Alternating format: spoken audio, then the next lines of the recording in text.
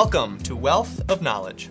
I'm your host, Antonio Barbera, and today on the show we're going to recap the U.S. News 2019 Best Places to Live rankings, which launched today. Joining me this week is U.S. News real estate editor Devin Thorsby, who's going to help us break down the results, explain how the biggest cities did, and offer a recap of the top 10 best places to live. Devin, thanks so much for joining me.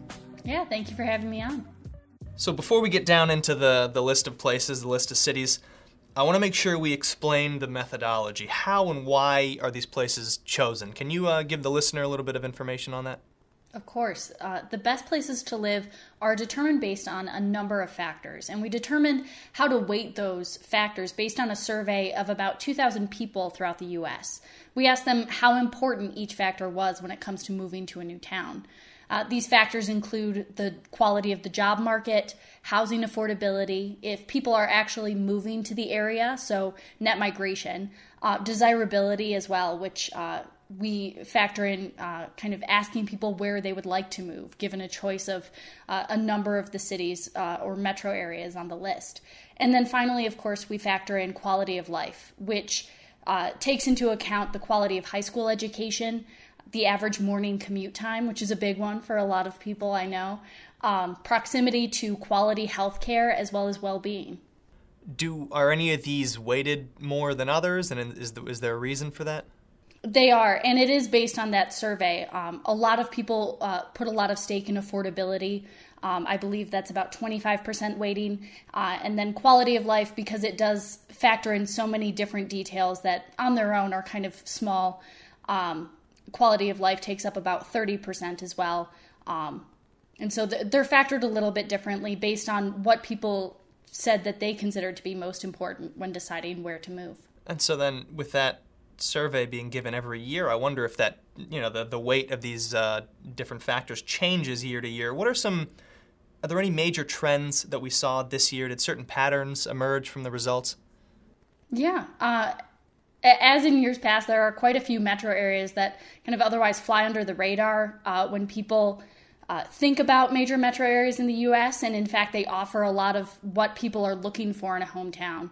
And these places from year to year, and this year in particular as well, do quite well on the list. Places like Boise, Idaho, Huntsville, Alabama, and Fayetteville, Arkansas continue to perform well with strong job markets and very low cost of living compared to a lot of other places throughout the country. And in terms of specific cities within the list, were there any big movers up and down the list this year? Some big jumps, 10 or 20 places, and why would they have moved up or maybe moved down in the list? Yeah, we have seen a few of those. The top 10 for the most part is pretty familiar, I would say, from year to year, but San Francisco saw a big jump this year. And a big factor of that was desirability. A lot of people said that they wanted to live in San Francisco given the chance. And so we got to see that move up.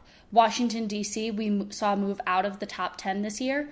And a big reason for that is the cost of living is increasing.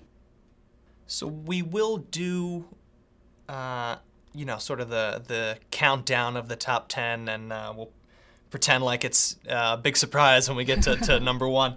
But before we get to those absolute, rock-solid top cities, I want to go over a few of the bigger names, some of those bigger areas that didn't quite make that top cut. And, looking at this list, I want to go over some of the bigger cities. So New York City is at 90 this year. Los Angeles is at 107.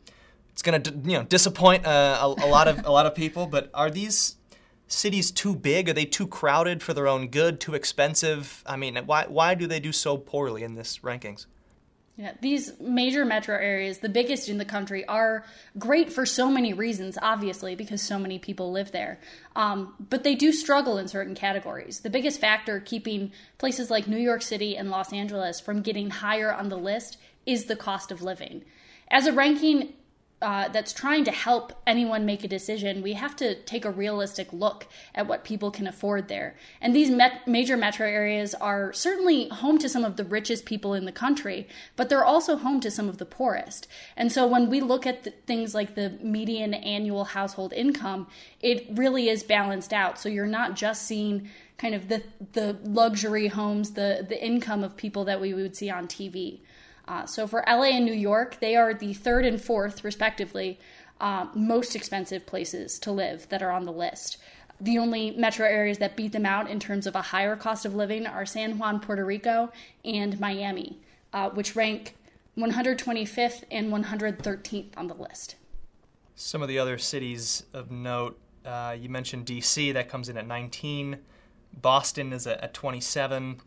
And then there's a few here that I want to talk about for a second. One of the first factors that I think about is the climate of that particular city. And we have San Diego is at 36. A lot of people will say San Diego is the most ideal climate in the United States. And then Honolulu, Hawaii is at 60. What do they lack that is keeping them out of the top 10, top 15? I mean, they're doing fairly well, but not in that top 20, let's say. Right. San Diego and Honolulu have all the desirability. They do have strong job markets. Their unemployment rates are very low. They have high quality of life, but again, they're expensive. And they're both in the top 10 most expensive places to live as well, I believe. To help offset that high cost of living, you need to see the median household income climb, which is why metro areas like DC and San Francisco don't take the same hit. They do have a high cost of living, but the median annual household income is so much higher in a place like DC or San Francisco.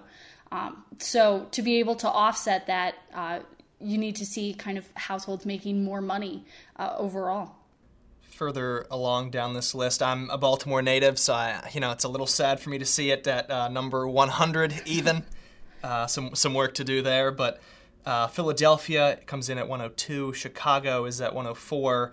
So a lot of these East Coast major cities that I think a lot of people think about as premier places to live have not done very well. So I want to talk a little bit about regionality before we get into the top 10. What have you seen in terms of East Coast, West Coast cities, and then more Central America? Yeah, some trends that I see that a lot of the time, Middle America, you see a lot of affordability, which plays a big role.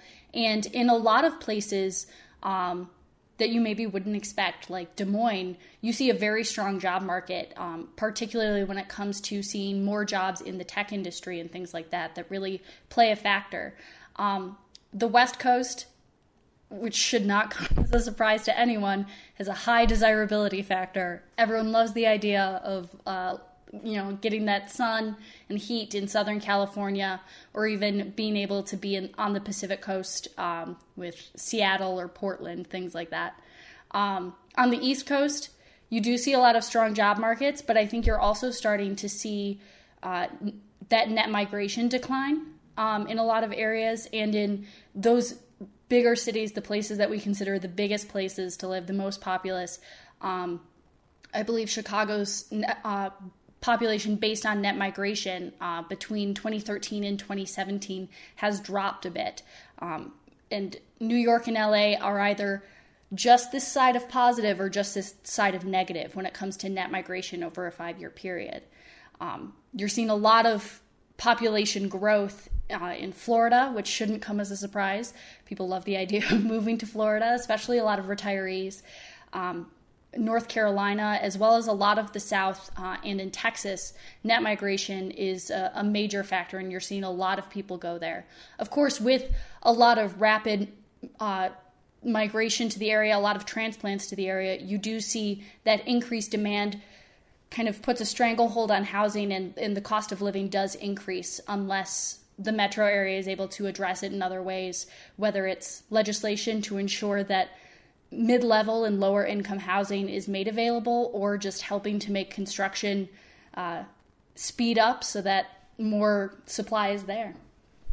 I want to touch on something quickly that you mentioned at the beginning of this response, the desirability of wanting to live in the West Coast and that sort of ideal. But I wonder now, these 2,000 people who you surveyed, how was it determined where these people came from? How was that laid out in terms of ensuring that you had as wide of a range of different people as possible in coming up with this methodology? I believe the survey itself was random. U.S. residents was the goal, but we did make sure to track demographics so that if it were all retirees from one state, we definitely didn't want that because that wouldn't represent the U.S. But it was a series of surveys for desirability, and I think for the desirability survey, it did equal out to 2,500 respondents. Okay. So we gave them a list of 25 of each of the places in each of the different surveys and asked them where they'd prefer to live. So it wasn't just Honolulu was always number one every time. How does this sound? Yeah. People didn't have to pick out of 125 because they're either going to pick something like Honolulu or San Diego or their hometown. And so we took that and then take the top 25, and I believe also have a survey through that to determine how that ranking factors in. And it seems to, it's consistent from year to year. People love Honolulu. This one seems to be kind of surprising, but it's consistent from year to year. People love the idea of living in Colorado Springs. That's always been, I want to say, in the top 4 most desirable places to live for the past 4 years, which is since we've had the ranking. And so it's not just the nice weather. People love the idea of being able to get outdoors and ski, not just sit on the beach. So I love that image of having surveyed all retirees from one state. I wonder if they would be all positive or all negative complaining about the city or state that they live in. Based on emails that I've gotten from them, right, it can be both all positive and all negative. So, all right, let's get to this top 10 now. I don't want to leave this to the absolute end of the show. So, I'm going to run through these. We're going to go in reverse order from 10 to 1. I'm going to mention a few, and then I'll give you an opportunity to give us maybe some quick points on each city if you're able to do that, and why it ranked as highly as it did. Yeah, absolutely. Okay, so coming in at number 10, Raleigh and Durham, North Carolina. At 9, Seattle, Washington. 8 is Portland, Oregon. 7, San Francisco, California. So these first 4 of the later stages of the top 10, these coastal cities, I mean, not right on the water, but certainly on the East Coast and West Coast. Mm-hmm. Can you talk about how these 4 did and why they did so well? Yeah, what's interesting about this grouping is that there is a common factor among all 4 of these places, and that's a strong job market. It's not necessarily their highest score for each of them when it comes to looking at how they kind of took their rank, but they do have, they all have a median annual salary that's above the national average and an unemployment rate below the national number as well. Raleigh and Durham has a steady stream of job opportunities because of the number of major universities in the area. Okay. University of North Carolina, Duke, and North Carolina State University are all in this metro area. And so not only do those universities create a lot of jobs, but a lot of companies that want that young professional, fresh out of college, those eager workers will come to that area and flourish there as well. And then, of course, you're looking at right down the Pacific coast, Seattle, Portland, and San Francisco. They definitely have that desirability factor. They all 3 rank very highly for desirability, and they're all known for having a lot of tech jobs there. They all see a lot of net migration as well. A lot of people are looking to move to those areas. Even in a place like San Francisco, all 3 of those places, none of them would be considered cheap to live in. But the strong job market still attracts a lot of people there. That's interesting. That Seattle, Portland, San Francisco seems like sort of a lot of people's dream, like 10 years each trip up or down the West Coast. And it's interesting you bring up the importance of universities and a lot of schools. Is that its own characteristic? Is education its own characteristic in the methodology, or is that incorporated as part of a larger piece that you guys look at? In terms of colleges, that is not something we look at. It is something that kind of manifests itself, I think, in a lot of other categories like net migration. I know one metro area we may or may not be talking about shortly, Fayetteville, Arkansas, has university there, and people that I've spoken to there say a lot of people move as soon as they do graduate, but then they want to come back to that area within 10 years because they liked it so much, and they want to not only live there to raise a family or to live there long term, but also because the job market is right. Let's move down the list now. At number 6, Minneapolis, St. Paul, Minnesota, the Twin Cities. At 5, Des Moines, Iowa. And number 4, Fayetteville, Arkansas. I've traveled to Des Moines of these 3 cities. I'm in D.C. here. I've been to Des Moines in the winter.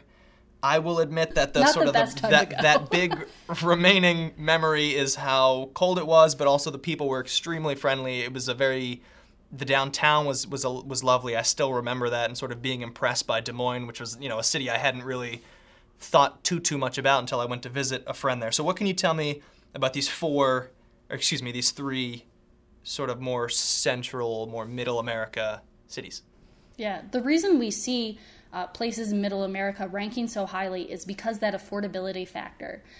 Des Moines has a strong job market. Of course, Minneapolis, St. Paul does. And as I mentioned, Fayetteville as well. While the median household income, the median annual salary for an individual are certainly not as high as a place like Seattle or San Francisco, but the cost of living is so low, your money goes so much farther there. And a lot of companies pay attention to that, and they're deciding to open offices in a place like Des Moines, and a lot of startups are starting to look at smaller places, relatively smaller places like Minneapolis or Des Moines, because they don't have to spend as much to be able to open up their facility. And with the ability to either work remotely and communicate with both coasts, or to be able to travel easily from one coast home and then to the other coast and home. You're in the middle of the country. You don't have to travel all the way across the country if you're living in a place like New York and you have to go to LA frequently, for example. And then, of course, Fayetteville offers a high quality of life score, which is something to talk about. It scored highly in almost all the categories that the quality of life category covers. College readiness scores among high school students is very high. Residents reported their well-being as high in the Gallup Sharecare Well-Being Index, which asks residents if they like where they live, if they're proud of their community, if they feel safe, and what they consider their physical health, their mental health to be there as well. Low property crime and murder rates in Fayetteville, as well as an average morning commute time of 21.1 minutes, which, having lived in Washington, D.C. for 6 years, I never had a morning commute time of 21.1 minutes. So that's definitely something to envy. So I want to ask, do you see this trend of middle American cities getting more big companies to open offices there based on these factors that you just touched on? Absolutely. I think it makes a lot of sense. You think that will impact the rankings moving forward and the importance that these cities are going to have? I absolutely think it will. I think companies are constantly trying to figure out ways that they can save money, but also make their place a dynamic place to live, or a dynamic place to work inside of a dynamic place to live. And I think people are realizing that they have the choice of where they want to live. They don't have to move to LA, San Francisco, New York City in order to have a job. There are a lot of startups that are looking to go elsewhere because that initial overhead of trying to live in San Jose, California is just too much. And the fact that air travel is so common these days, and it's easier than ever, as well as working remotely, there's no reason for companies to not look elsewhere at what smaller cities can be a benefit to them. And I think it'll make people can make a decision based on not only the type of job they want, but also the part of the country that they want to live in. And I think people will have a lot of choices. Let's do the last 3 here, number 3, 2, and 1. So an interesting commonality of the first 2 I'm going to mention, we have Colorado Springs, Colorado at number 3, Denver, Colorado at number 2, and then number 1 for the third year running is Austin, Texas. First question I'm going to ask, 2 cities from Colorado at 3 and 2. It's a lovely state to live in, I suppose. Can you give us a few points on why those 2 cities did so well? Yeah, Colorado Springs and Denver have actually been kind of duking it out in the number 2 and 3 spots over the past few years. And the fact that they're so close together, I think, makes it kind of fun. Last year, Colorado Springs was number 2, and if I recall correctly, Colorado Springs was pretty excited about that. I have actually heard of residents who have sort of have a rivalry. I didn't know that, but the rivalry happens between these 2 cities. Yeah. They both have a lot going for them, and I think that the fact that they kind of switch on and off with different details that, different data points that they're able to succeed in makes them both stronger. Colorado Springs has a lower cost of living than Denver, but Denver has a slightly stronger job market. At the end of the day, they're not that far from each other, and I personally... Don't say they're the same. Both cities are going to hate us. They are very different, I promise, but they are very close to each other, and I know people who live in Colorado Springs and commute to Denver for work, a company can be part of the defense industry, which is very strong in Colorado Springs with the number of military bases they have there, but they can have an office located in Denver, and a commute for a meeting that they need is a little over an hour away. It's not that big of a deal. Of course, there is a little bit of a rivalry, which so I'm sure when one gets put above the other, no one likes it. But I think that they do make each other stronger, and they'll continue to make each other stronger as well. And so number 1, Austin, Texas, third year running. I suppose it's good in a sense that you don't see so much volatility year to year with the top 10, because you would hope that a city wouldn't maybe fall off drastically from one year to the next to move a lot. But what does Austin bring to the table that makes it deserve this number 1 spot?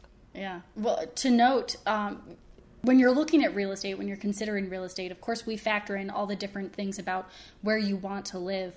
But real estate itself is kind of a slow-moving asset. And so it kind of makes sense that the list doesn't jump around like crazy from year to year. I think if it did, people would get a little bit of whiplash of where they're being told that they should live.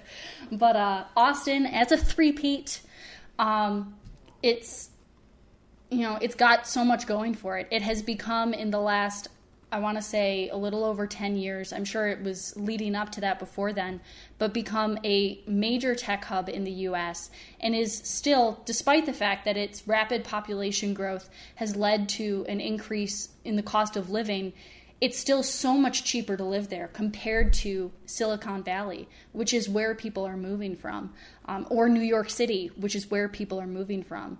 A lot of young professionals love the idea of being able to live in a part of the country that isn't already so established with professionals. It's a lot of young professionals in Austin, a lot of startups that are there, and the ability to expand and work with bigger companies, because you've got Apple and Google with major campuses there, or at least building major campuses there. And so even though the cost of living is increasing, I hear a lot of the time from people who live in Austin that they're worried about the cost of living. But compared to where you would be otherwise, if you had the same job, 15 years ago, you would be paying a lot more for your rent compared to what you're making. So I wonder if there'll be a tipping point between these cities to where those big cities that you just, Silicon Valley and New York City, if they need to make certain adjustments legally that are sort of going to prevent this sort of mass exodus to these other cities that you've just mentioned. So that's the top 10. What do you think that listeners and readers should take away from these rankings? Use them to inform where to look for jobs, where to retire, where to buy a house and move to. What should the goal be? Yeah, like everything U.S. News and World Report does, we're trying to provide consumers with the details to make more informed and more confident decisions. And with Best Places to Live, it's about moving to a new city, which is a hard process and often extremely intimidating. A lot of people are afraid to move to a new area because they don't know what the job market's like, where to find an apartment, and if they'll be able to make friends easily. So we want to be able to provide the hard data facts that you need to be able to be okay with making that move. But in the profiles that we provide for each place, we also want to give a little bit about what people like to do for fun, what the culture's like, and make sure that it's something that you'd be able to enjoy. I, of course, recommend before you move to a new city, visiting it maybe once or twice. But you know, I've made moves with little knowledge of a metro area before, and it's been able to turn out well. And hopefully, with this bit of information, if people have to make a quick move, they'll be able to feel good about it. Now, asking you specifically, looking at your opinion as an expert real estate editor, what are some of your dark horses for best places to live? I mean, no one thinks that Austin is a best kept secret at this point. So what are a few cities from this ranking that you think are the next big thing? Maybe some cities that are slowly, climbing the rankings, or some that you think will very soon. Yeah. A lot of those dark horses that I see are in Middle America, just because there's a lot of potential there, because people love that affordability factor. And no matter what, people are always looking for a way to spend a little bit less on something that they absolutely need to have, which is shelter. I consider it a dark horse, always highly ranked, I believe always in the top 25 in the last 4 years that we've had best places to live, but kind of falls under the radar a little bit, is Grand Rapids, Michigan. I will give the disclaimer. This is such a homer pick. I can't even believe that I am from Michigan, but I'm not from Grand Rapids personally. But Grand Rapids is extremely affordable, has a high quality of life, and it's been so highly ranked in the last few years. It just kind of falls under the radar compared to the likes of Austin or San Francisco, something like that. It is a smaller metro area. And it is located on the west side of the state. So even in Michigan itself, a lot of people don't necessarily pay that much attention to it all the time. But it's considered, it's got all the qualities that a lot of people are looking for.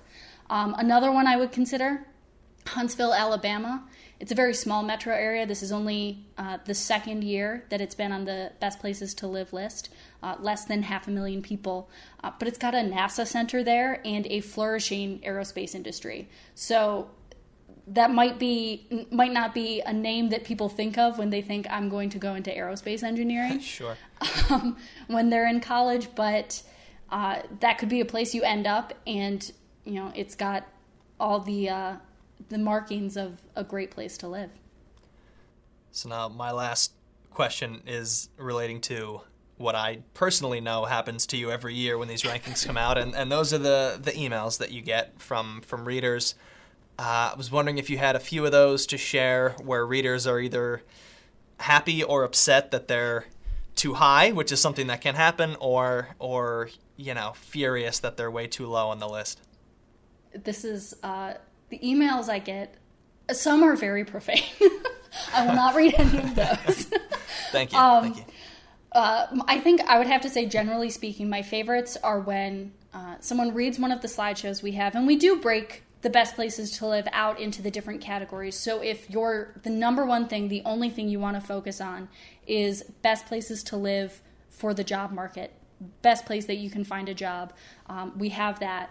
And so someone will read one of those, maybe not specify to me in the email which slideshow they read, but then just say, none of these places are good at all. And I'm just like, what places do you want me to be talking about?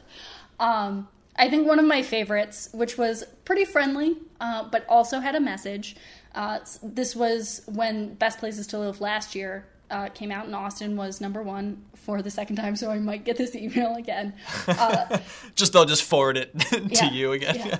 Subject line, please stop it, we're full. And in the body of the email, sincerely, Austin. I've gotten more than one email. I wasn't able to find the actual email, but I've gotten more than one email from different people in Boise, Idaho, that are very upset that Boise is highly ranked because people are moving there and it's getting more expensive and the traffic is outrageous. Again, as someone who lived in Washington, D.C. for a while, there is nothing that can convince me that the traffic in Boise is outrageous. And then I'll give you a little excerpt of one. I want to say that this had to do with the best places to live for young professionals, which is a list we came out with a little bit more recently, but still just pulls from best places to live. They said, no, it's not desirable to live in places where temps dip below freezing or rise over 100 for months. No, it's not desirable for most seniors to spend over $600K for a home. Your list should be titled No Can Do. I'm going to sort of agree with all of those weather points. We may, but also most places either dip below freezing or rise over 100 degrees. I've narrowed it down to about 2 or 3 cities I think that I could ever really live long term. So we can have the 3 best places to live. Well, I look forward to the emails that you get get this year.